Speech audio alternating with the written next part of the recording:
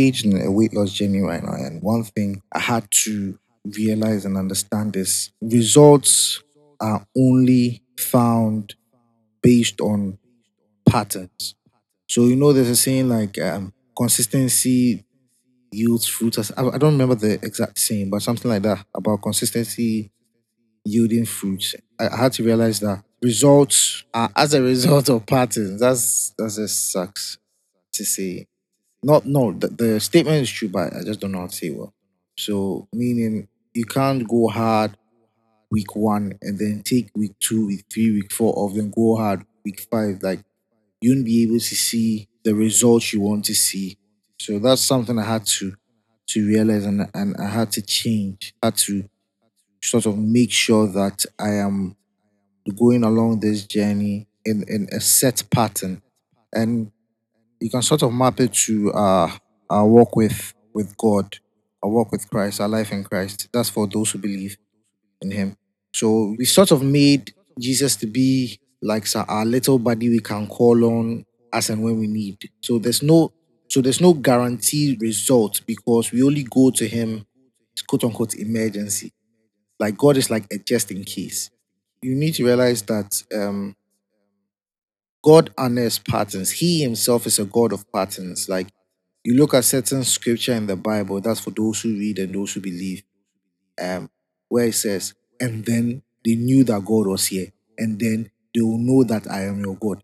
Meaning there are certain patterns that or certain events, certain activities that happen that when someone looks at, the only explanation is that it has to be God because this is how he moves. Do you get? There was a scripture I came across quite recently. I hadn't really looked at it in that sense, and I'm pretty sure most of us know it. So Jeremiah 17, verse 9. And this was sort of the Holy Spirit telling me or ministering to me that this is probably why you're not seeing certain results because you're not living your life in a way that has patterns. So some um supernatural occurrence, it's very hard for you to see results in certain aspects of your life. So I know we know this verse. It says the heart is deceitful above all things. So I'm reading from KJV and desperately wicked. Who can know it? But let me read from NIV. I think I like the NIV version. So it says the heart is deceitful above all things and beyond cure. Who can understand it? I, the Lord, search the heart and examine the mind to reward each person according to their conduct. So what's conduct? Conduct is like how you move, the way you do your things. So it's a set pattern. You move in a certain way. So God rewards you according to the way you move. So some of us we are, especially in our walk with God, we are um hot today, cold tomorrow, hot today, cold tomorrow, room temperature the next day. Like how can he be assured that this person is going to move in a certain way when you surf, you like the way the move be basa.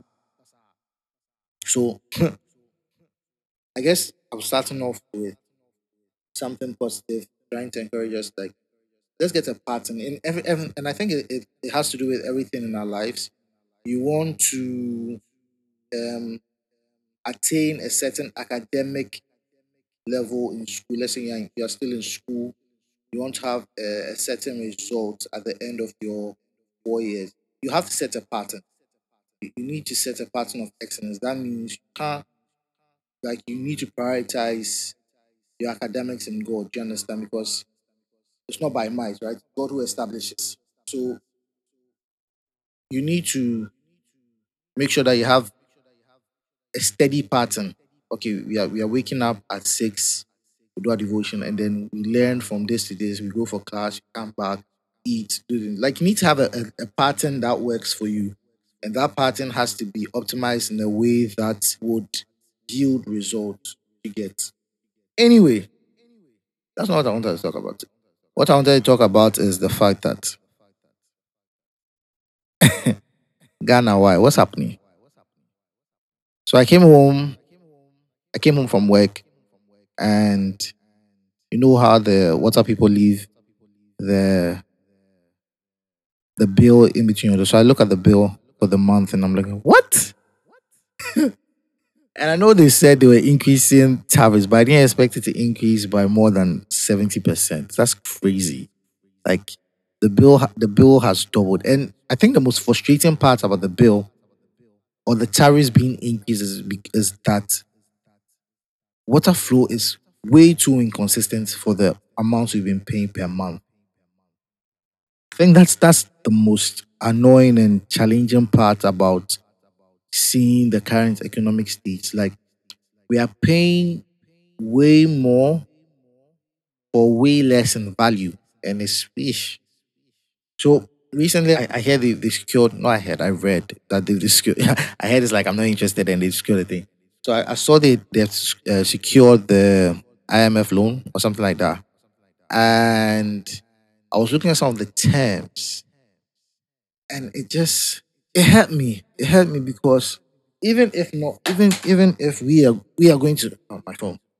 Even if we are going to feel the brunt, like my generation is going to feel a bit of the struggles um if there's no drastic change in the way we run this country, the next generation, our children's children, if God doesn't come, are really going to feel it. Especially if there's no drastic change in the way we operate leadership, the way we run this country. Because I'm looking at and it's very frustrating because you're looking at certain economic and financial decisions being made and you're like, what was the thought process that went into arriving at this decision or implementing this bill or passing this bill, whatever? Like you look personally, I believe that 60 plus, honestly, 60 plus you shouldn't be in the government position. Retire. Like civil servants, retire. If it be small contracts we go give you, but 60 plus, why they run for president? Why you a minister? Why you a parliamentarian? Like, especially if you don't have any track record of excellence. And I think that's the part, like talking about patterns. And I think that's where I sort of look at the citizens. This person has a track record of chaos. And just because of no few, we still go ahead to elect them as our officials. And I'm like, it's sort of it gives Israel vibes. When the people were tired of God leading, so he said, elect as a king. These people have no track record of excellence. And this is not party specific because honestly, I don't like any of them. I haven't seen anyone. You see, it says you have to test the heart of every man. You see that? It says the heart is deceitful and who can understand it? Like, you have to test the heart and mind of every man. And when you do that, honestly and truthfully, you realize that they're all, that's the part that frustrates me. They are all friends. You see them arguing in the parliamentary house, and then after they're all having a beer, laughing and driving in the cars we pay for, and telling us to move off the road so that they can rush and go to wherever they have to go, which is nowhere important. And let's be honest, if an MD of any honorable or reputable organization was to run their company the way our country is being run by our leaders, the board, right, of that said country, their employees would call for that person to step down, to resign, because you're obviously having a bad go at it. And for the life of me, I can't understand why certain individuals are still holding the position they hold. And I guess, then again, I guess that's the power of relationship. We'll have a conversation on that later. Like, see, sometimes having the right relationships is everything. Yeah. I recently saw a video of a man lamenting. I think it was during one of the NDC primaries. I don't recall which position it was. But during one of their primaries, there was a man lamenting about some, was it 40 Ghana cities or something they were supposed to share to them and they didn't get. Bro, 40 Ghana people are crying over 40. That's how bad our country has been over the last 10 years. People are crying over. And I think what is most frustrating for me as a citizen is that, especially about the ruling party, the ruling government now, is that you've been at the helms of operations for the last 7 years, I guess. And I understand that if there were poor decisions made by the previous government, and I understand, yes, we had the COVID scare, the economy struggled. I understand a lot of nations are going through certain challenges in maneuvering their economies with respect to the power struggle between Russia, China, the USA, and big Europe. But you can't tell me that after 7 years, the quality of life continues to decline. And when it's brought up, you keep going back to and the opposition and the opposition. And it's just a glaring evidence of your incompetence. If you're speaking of patterns again, there has been a pattern of incompetence by all our leaders from when? I mean, let's not get it twisted. There were times, right? Especially in my adult life, there were times where things were okay. I'll say things were good. Things were okay. Things were manageable. But it looks like the older I have gotten, the worse the state of the country gets. And it's really, really bothersome. And I can't understand why we cannot be. I don't know if we've been brainwashed because you see some people and they are so inclined on one particular party winning. If it's not this party A, it has to be party B for them. And I'm like, do their principles and goals or what they want to, their plans for the nation not matter? And does their track record not matter? This person you are saying we should vote for, he has no track record of excellence. You say we should go for him. Why? You can't tell us. You can't tell us why. And it beats my imagination. I just can't understand why we are so inclined and devoted to parties and not the entire implement of the nation. Because I guess that's why I was a little envious of Nigeria when they had Peter Obi. Even though I also think, again, I still stand by the fact that 60 plus shouldn't be in any government position. But then again, you look at the younger ones and you you appreciate how corrupt their hearts are. Well, their hearts are as well. Did I just anyway? You already know I'll buy in every episode, so it doesn't even matter now. But again, as I was saying, so I look you look at Nigeria and look at Peter Obi, and then you hear how well people speak of him, and then you look at and that's a man you can look at least from the outside. I mean, I don't know him personally, but from the way things are objectively being presented, you can see that this is a person of integrity. This is a person whose integrity means something to him. And you can't say that for most of the people, if not all the people who are here running for office in our various factions of the government. And I'm just thinking because I remember there was a time where we were like, we should give young people, we should give it to young people. And then one SRC guy, like, it was just so bad. And you look at how some of my peers speak, and then you're like, wow, it's a baby. And it's so disheartening when you have to say, hey, it's a baby. Because every true patriot of Ghana would definitely want it to be yeah, right? Let's be honest, not everybody's destiny is outside Ghana. I know everybody say it's nice, it sounds nice. Relocate, Canada, US, Australia, Switzerland.